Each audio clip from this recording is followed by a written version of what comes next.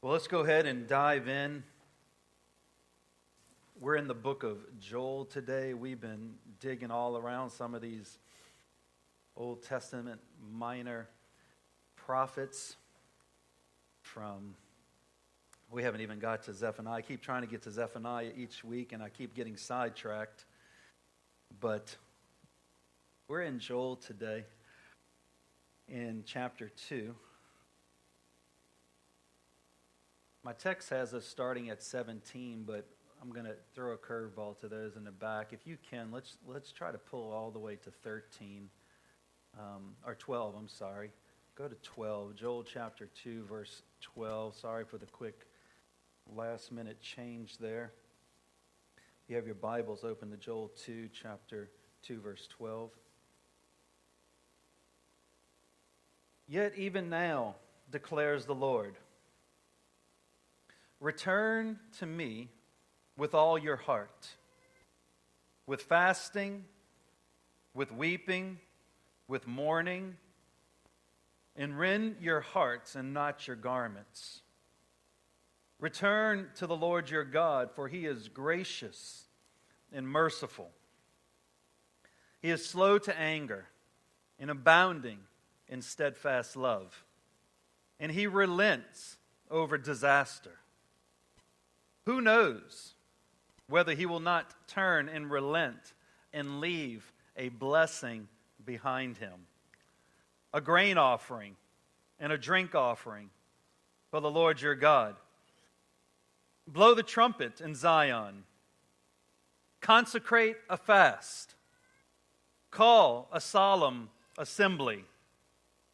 Gather the people and consecrate the congregation. Boy, there's a whole lot going on there. Blow the trumpet. We're going to go back to 15. Blow the trumpet in Zion. Consecrate a fast. Call a solemn assembly. Gather the people. Consecrate the congregation. Assemble the elders. Gather the children. I always just have to mention we do that really well. I do that so you'll laugh, especially, when they're distracting. Even the nursing infants, a few of those around. Let the bridegroom leave his room, and the bride her chamber. Now we're at verse 17 where we were going to start actually today. 17, and we're going to go a little bit further all the way to, it's 19. Y'all have got that. Verse 17, Joel 2. Between the porch and the altar, let the priest, the ministers of the Lord, weep and say, spare your people, O Lord, and make not your heritage a reproach, a byword among the nations. Why should they say among the peoples, where is their God? Why should anybody have to say about any of us, where is their God? Verse 18, then the Lord became jealous for his land. We got there last week. The Lord's jealous for his people. The Lord became jealous for his land and had pity on his people. And the Lord answered and said to his people, behold, I am sending to you grain, wine, and oil, and you will be satisfied. And I will no more make you a reproach among the nations. Hallelujah. Lord, let us just come before you today, Lord, between the porch and the altar, God, with weeping and rending of hearts before you, God. Holy Spirit, that you would come and just speak to each one of us today, Lord. Lord, your gentle, loving, convicting, guiding voice to each one of us here today, Lord. Lord, we just say, be glorified. We ask that you would be glorified. In the mighty name of Jesus, I pray. Amen. All these minor prophets are obviously prophesying, and you think that's something to be taken for granted. I was just actually, my wife and I just had a weird moment this morning on a Sunday morning. was actually not doing something for a minute. And for whatever reason, I wasn't doing final prep on my message this morning, and we were talking. And weird Sunday morning. It only lasted for about 7 minutes. 7 whatever kids and everything else. And I was reading in a part, I was in Jeremiah, and it was talking about how the prophets are just continually prophesying treachery and trickery and all these things, tricking the people, that you can live a certain way, and yet the blessing of the Lord is still going to come and get poured out in your life. And of course, Jeremiah's message was something that was something completely different. But here in Joel and many of these kind of back of the Old Testament minor prophets, they're talking about, from Zechariah to Zephaniah to Joel to Haggai, all these guys talking and proclaiming a moving of God's Spirit, calling forth God's people, a rending of people's hearts, a returning unto the Lord. Fortunes, things that locusts have eaten, which means things that we've lost in our life, whether lost by unpredictable circumstances or lost from seasons of backsliding and just not making good decisions in our walk with God. And all these books are calling forth, Lord, let your reign come, let your fortunes return. In this particular passage, in verse number 17, it's talking about, let us come between the porch and the altar and let us pray.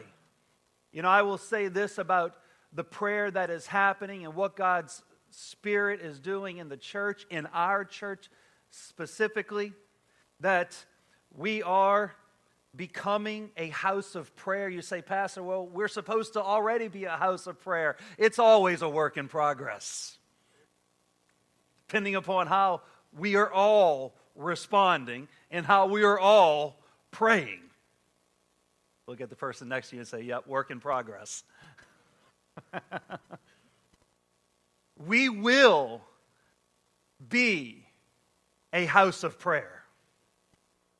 Any move of God, as we've been saying week after week, any move of God comes after somebody's knees have fallen upon the altar and begun to cry out unto the Lord. Not just one prayer, not just one cry, but as way of, it's what our life becomes about. It's what we need for sustenance. It's what we need. We need another move of the Spirit of God, not in the context of through the church or through our city or through our nation. No, you, me, we need another move of the Spirit of God today. We need the Holy Spirit to come. And so we are becoming a house of prayer, understanding that a house of prayer, as Jesus proclaimed, my Father's house shall be a house of prayer. He was speaking contradictory to what was happening in the house of God. The selling, the marketing, the events of it all. But that the house of God needs to become and remain a house of prayer. And this is something that the people of God have to grab a hold of the horns of the altar to make happen. Joel says, come before the porch in the altar, and obviously it's giving us a picture once again of the temple picture, but without going that direction today and focusing on what we are to do between the porch and the altar, he says, let the priest and the ministers of the Lord weep and cry out unto the Lord. There is a weeping that happens in the hearts and the lives of the priests and the ministers of God. Understanding, we're not talking about guys that are wearing robes. We're talking about the church. We're talking about us here today as priests of God. A calling forth for weeping at the altar. There is a time to weep. There is a time to joy. There is a time to stand in the gap. There is a time to weep for oneself, for one's own sins and backsliddenness. There's a time to regain the victory and be forgiven. Everybody say that with me. Say, be forgiven. You don't have to remain in a state of constant weeping. You can actually live in a state of being forgiven. But there's a time for weeping. There's a time when we've backslidden. There's a time where we've fallen from our first love. There's a time where temptation has come and has got the best of us. There's a time for weeping, but when that season is over and we come back on the mountaintop, as it were, even though we're liking the valley some, it's good feed in the valley. I think I've mentioned that a few times in a few different settings. But even when we stop weeping for ourselves, the Word of God says, weep for the people. Spare the people. You see, there's a time to be crying out and weeping for the church, for our church, for the church. There's a time to come and to be crying out to the Lord to restore the heritage of the Lord in our lives.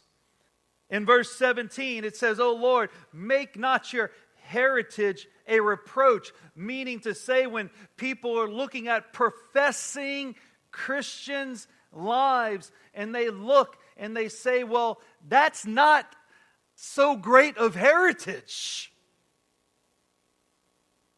Does anybody know what I'm talking about? I know it's treading a little bit.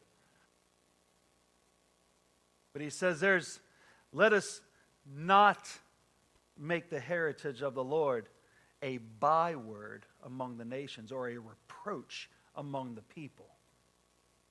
Why should the people say, where is their God? Instead, the prophet cries out, restore. In Psalms 126 and verse 4, he says, where we started today before worship, restore our fortunes, O Lord, like streams in the Negeb.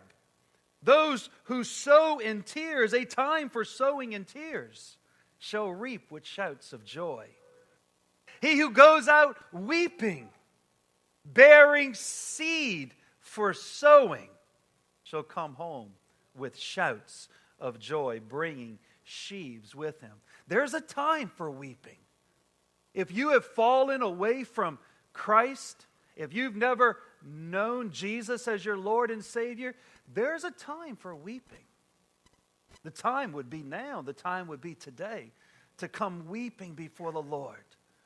To come bearing, rending one's heart instead of one's garments, not just ripping sackcloth and ashes, but this is even all the way back in the book of Joel, it was a heart matter. It was a matter of how is your heart towards the Lord today? How is your heart towards worshiping Jesus today? How is your heart consecrated? Consecrate the assembly. How is our hearts set aside for Jesus today? There's a time for weeping, but as in Psalms 126 clearly says, there's a time when the weeping is turned to shouts of joy. The Negeb is an interesting picture that the prophet or the psalmist speaks to us today, because the Negeb is obviously in this region, and if you've ever seen pictures or visited the region of much of the Word of God, the Holy Land, it's a region of just dust and desert, and water is precious. Not like Louisiana where you get a little bit too much of it. Right? But the Negeb, and it talks about return our fortunes, O Lord, like the streams of the Negeb. And it's this collection of basins that are collecting water and streams in the Judean desert.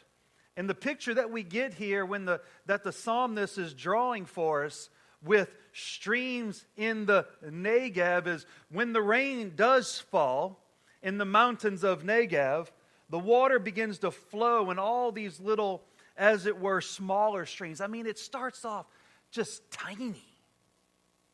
Hundreds of them.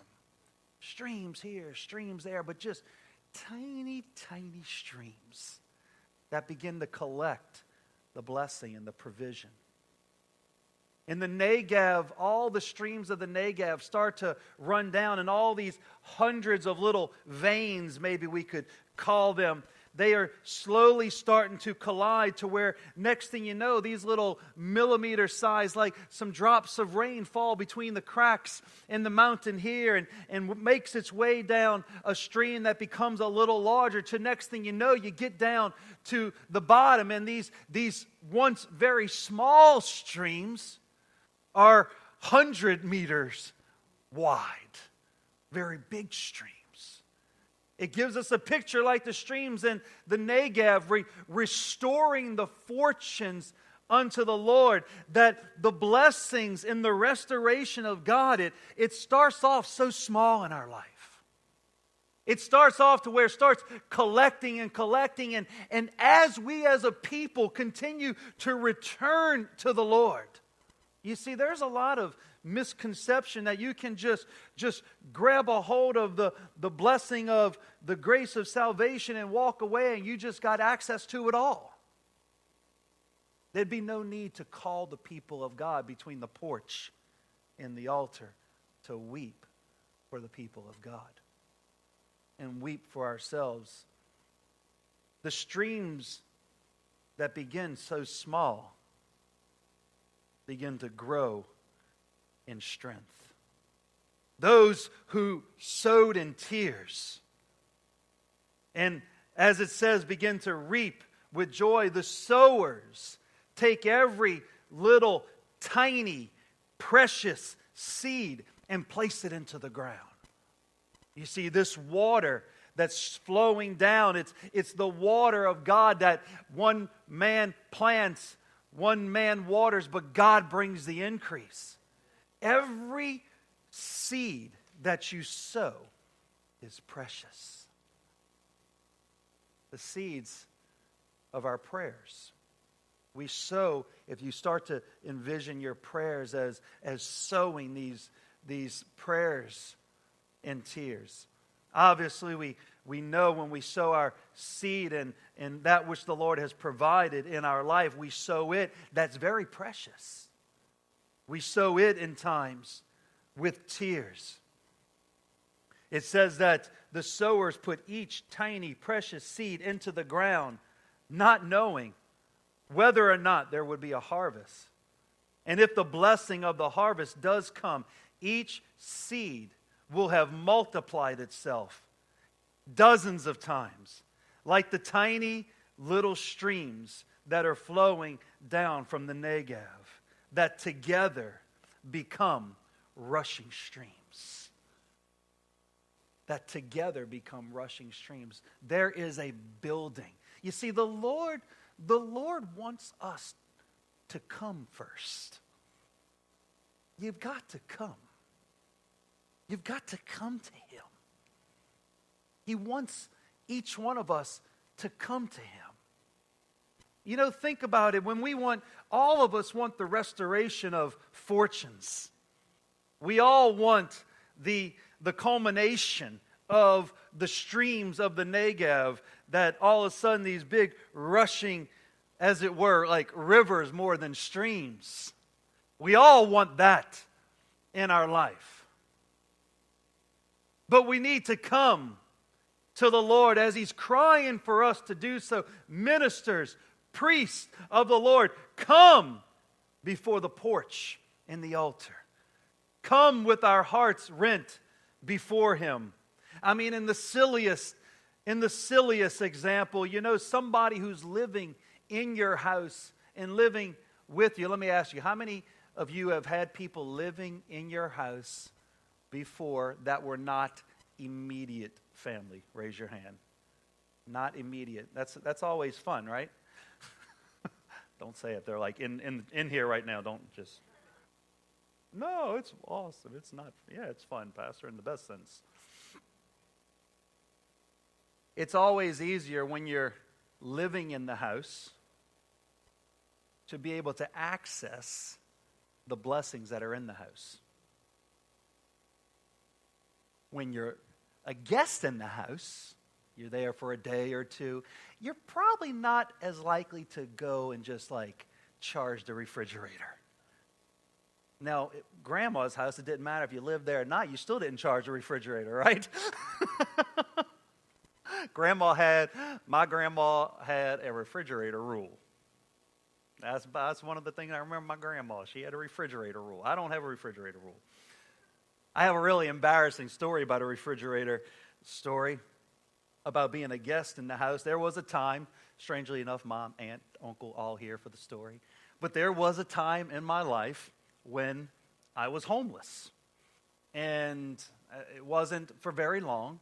I was 17 years old, and Mama had enough of me. And no, I was living in Charlotte.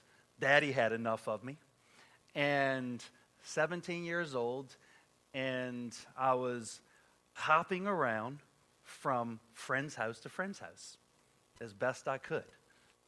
And I'll never forget, and I can't remember exactly how long it was, but I'd go to Jeff's house, and then I'd go to whatever the other guy's name. There's maybe four houses that I really managed to wiggle my way into the most. And as a 17-year-old, I was always hungry, right? Like your 17-year-old boys. But I was so embarrassed, and I was so ashamed of where I was at in my life. And we would sit down at dinner, or they would give me a little bit of food to eat in the evenings, and everybody would go to sleep, and I would just lay a lot of times on the couch or wherever I was finding to sleep, and I'd just lay there until about midnight oftentimes, and I would just wait for the whole house to be asleep.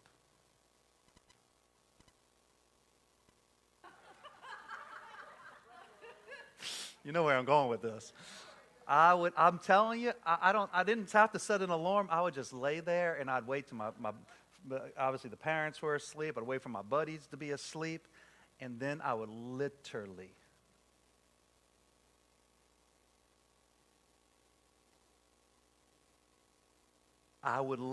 on tippy toes walk to the refrigerator every night, and I'd hold it, because you never realize how squeaky refrigerators are in the middle of the night until you don't want anybody to hear it. And I'd open that thing so slowly. And every night, about midnight, 1 o'clock, I'd go, and they had to know it, because I would just eat. I would eat. I would try not to eat like so that it was completely noticeable.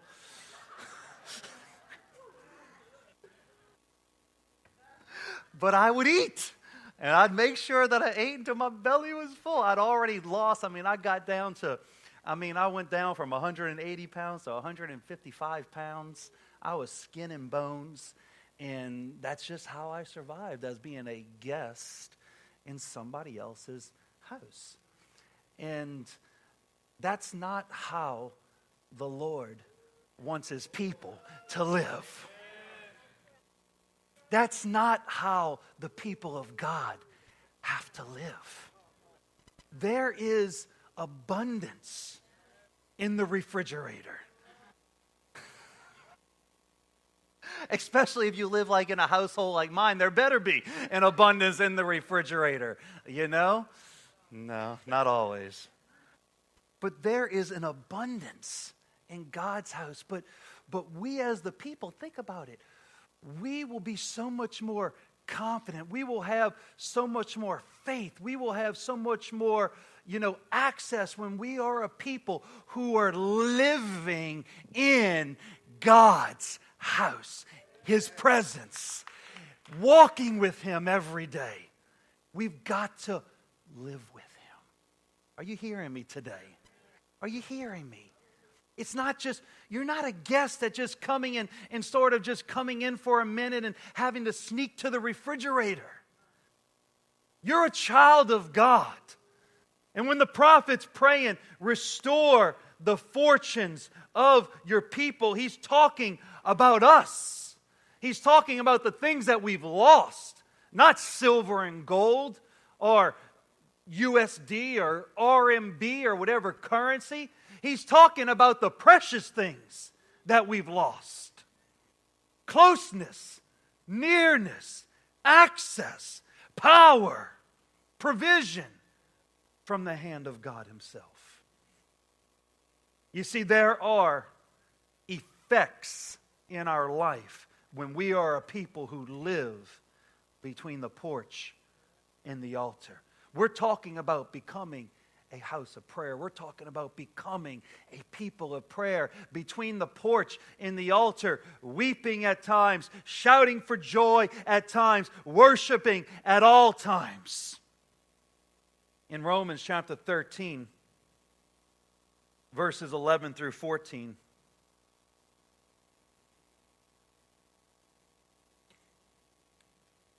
besides this, and I want you to listen closely. This is talking to the people of God. Besides this, you know the time, that the hour has come for you. Look at the person next to you and say, for you. Some of you maybe literally. To wake. I'm sorry, did I just slip that in there? To wake from sleep. You know what? If anybody sleeps in church, don't worry, it's my fault. If anybody sleeps in church, it's the preacher's fault. We always say the leader's responsible, right? So if you can sleep through my preaching, well, then my preaching needs to get better. All right, moving right along. You've never heard that one before. All right, going on from there.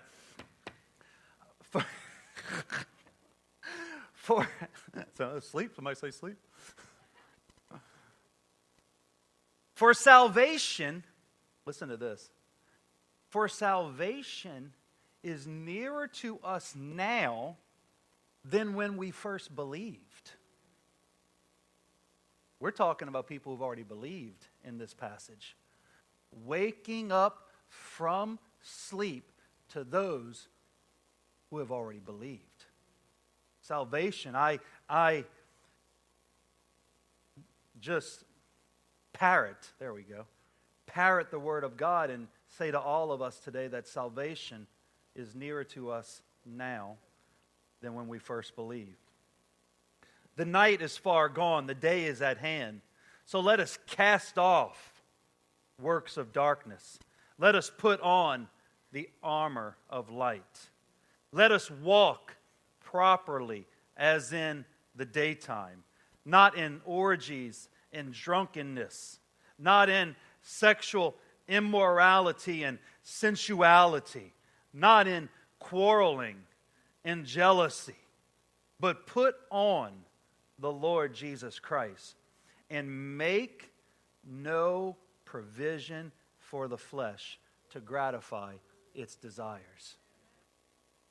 You know, coming between the porch and the altar, coming into times of prayer and seeking the Lord, I mean, one of the things that it does above all else is the latter portion of this passage here where it says, make no provision for the flesh. When you come into a time of seeking the Lord, you are immediately putting your flesh as secondary.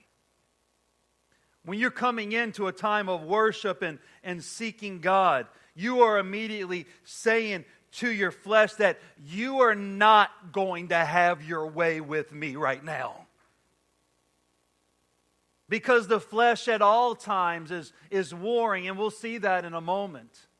But it's warring against this whole idea of coming between the porch and the altar with this weeping unto the Lord, with shouts of joy unto the Lord. The writer, and Paul here, is saying to the church, it's time to wake up once again. Even when you have believed and you've started this walk with Christ and you've started this journey, there seems to be these occurrences where the people of God in the church of God can be lullabied to sleep. We're not talking about physically inside of a service. Lullabied to sleep. Arthur Wallace, that we started last week with just a couple quotes, he says, the church of sleep is not only deluded of power, but also of holiness. Might actually be able to put that the other way around, that without holiness, then there's no power. And so there's this constant call and this constant cry to wake up once again. To wake up to the cry of the Lord. Holiness is not optional. Holiness is not optional because without it, no one will see God. There is a holiness that comes when Christ comes into our life and our sins are forgiven and we're covered by the blood of Christ. And then there's this sanctification. There's this sanctification that just continues to increase in the man and woman of God's life that is seeking the Lord with all their heart. As it says in Joel chapter 2, verse 12, where we started, yet even now declares the Lord, return to me with all your heart. Not a portion of it. If we were all to stand up and we were all to be somewhat honest, we would all have confessions to make about holding back some of our, whether it's time or some of our life or maybe even some of our heart. Maybe we've been hurt. Maybe we've just been totally blessed. We've been distracted. It can go both ways. It can cut both ways continually. The church needs to get on mission. An awakened church is a church that gets awakened to its mission. The mission of the church doesn't change. It doesn't change from one generation to the next, from one technological age to the next. The mission of the church remains the same, and one aspect of it is holiness, to live and to walk in holiness, but another aspect of it, which the two go hand in hand, is to be a people. The mission of the church is the will of God for the church. If you want to know what the mission of the house of God is, you want to know what the mission of each one of our lives, well, you go and you search the Word of God for what is God's will for His people. The mission of the church is the will of God. 1 John chapter 2, verse 17 said, the world is passing away along with its desires, but whoever does the will of God abides forever. The whole point here is abiding forever with Christ. That's the entirety of the whole. Abiding together with Christ. The world, with its desires, is slowly just getting captivated, and slowly the gap grows bigger. It's passing away. It's something that we're supposed to be able to clearly see. Something that we'll be able to clearly identify. But the man and woman of God who is on mission is the man and woman of God who is every day they're waking up seeking God's will for their life. To be obedient and to walk in the will of God today. In 1 Peter chapter 2, 15 through 17, it says, for this is the will of God, that by doing good you should put to silence the ignorance of foolish people. Live as people who are free, not using your freedom as a cover-up for evil, but living as servants of God, honoring everyone, loving the brotherhood, fearing God, and yes, even honoring the president. I mean the emperor. It was very quiet for that one. Not even a giggle. That one's really hard, Pastor.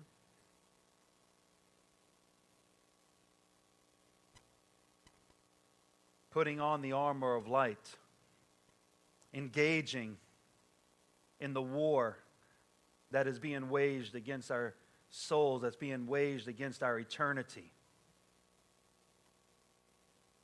That which has lulled the people of God asleep being removed so that the battle cry can once again resound from the house of God and the people of God. The battle cry is that cry that comes between the porch and the altar. The battle cry is one that's calling upon the name of God. In ancient warfare, it was many things. But one thing, it was not quiet. And he says in 1 Peter chapter 2, verse 11, that I beseech you as sojourners and pilgrims, people who are just passing through, to abstain from fleshly lusts that war against your soul. Part of the wakening up, part of this whole process of coming alive and getting on mission and being a people who are about the will of God every single day of our life is a people who we're engaging in the battle. We're engaging in the war that's being waged against our children and our churches and our faith. It's the effects. This is the effects of being a people who come between the porch and the altar on a regular basis, just coming to that place of prayer. Seeking the Lord humbly, and we're going to try to wrap this up. Didn't even get to hardly Zephaniah. We'll get there eventually. Keep trying every week, and other stuff just keeps coming. But we'll get to three scriptures in Zephaniah right now. 4. No. 3. Don't say 4.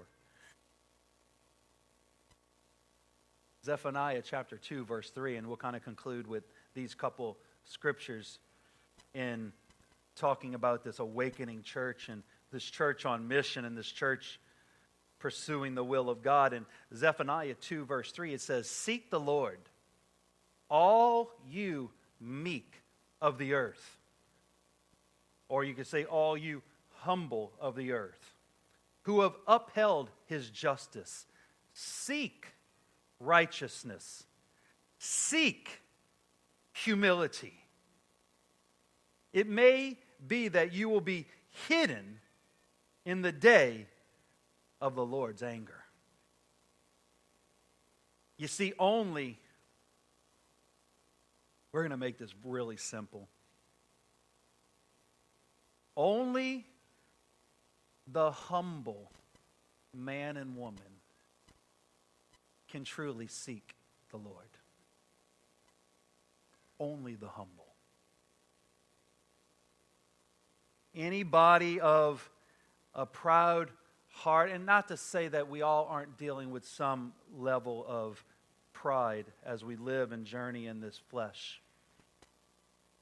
But the humble man or woman of God are the ones that seek God. Any person out there, whether within or without, that refuses to seek the Lord has a proud heart towards Christ. You see, humility is not something that just happens in our life. Because in every situation, even when the context presented to you gives you an option for humility. There's always an option for pride. In the most belittling situations, the most traumatic situations, every man and woman can always choose to go the proud route. And that's where the Scriptures tell us, in just a revealing sort of fashion. Go see it in Zephaniah, in chapter 2, verse 3. Seek humility. Humility is something that we are actually looking for. In every situation in our life, we're looking for how do we insert the humility that we have seen displayed for us through Christ. How do we insert humility into this situation in my life? Not happy. Not happy.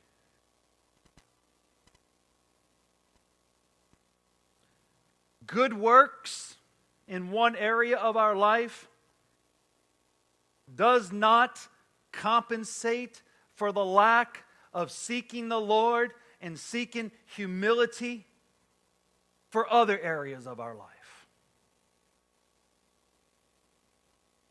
The humble heart is going to seek the humble route in all avenues of our life.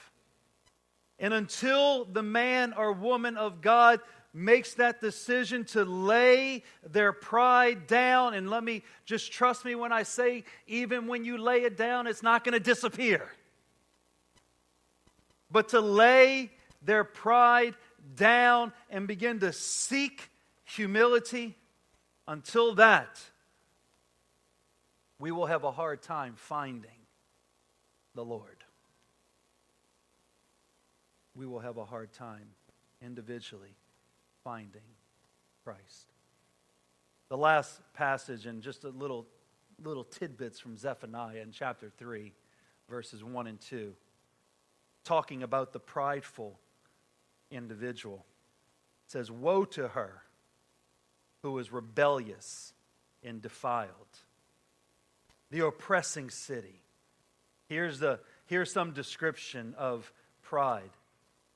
Listens to no voice, accepts no correction, does not trust in the Lord, and does not draw near to God.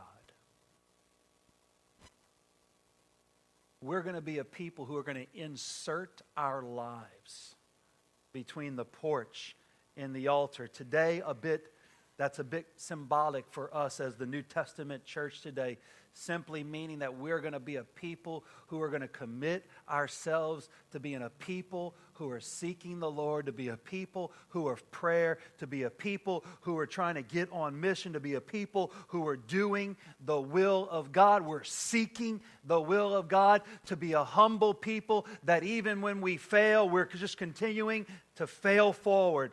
If that is who we can be before the Lord, we will find ourselves at that porch and altar with those streams of the Negev, with the fortunes.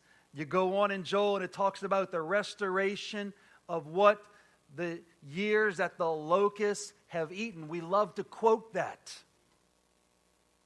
The restoration of all the years that the locust has eaten, the years that we've lost something, the years of not necessarily that it was taken from from us. It could even apply to the years that we backslidden and we lost it. The years that the locusts have eaten. The restoration of what the locusts have destroyed comes into our life by way of being a resident in the presence of God. Being not that little 17-year-old boy sneaking to the refrigerator because I had no right doing so, but being a people who live there in His presence with all the confidence, with all the assurance that all of the heritage of the Lord is for me. In Jesus' name, amen. Go ahead and stand to your feet if you would. Hallelujah. Thank you, Lord. We're just going to pray and dismiss. If you'd like to stay and worship for a moment, you can. We've got a lot going on today with lunch and outreach and everything. But just open up your hearts as we just close and thank you, Jesus. Glory to your name, Lord. Lord, we just thank you today, God. Lord, I pray in the mighty name of Jesus that the hearts of your people are stirred today, Lord. That there is a returning of the Lord in each of our hearts, God. There is a returning with prayers, and there's a returning with weeping, Lord. There's a returning with fastings, Lord. There's a returning to holiness, Lord. There's a returning to seeking your will and your way, Lord. That there is a mass returning underway, Lord. Here in this house, within the body of Christ, we say, Jesus, have your way, Lord. Have your way, God. And Lord, we give you all the glory.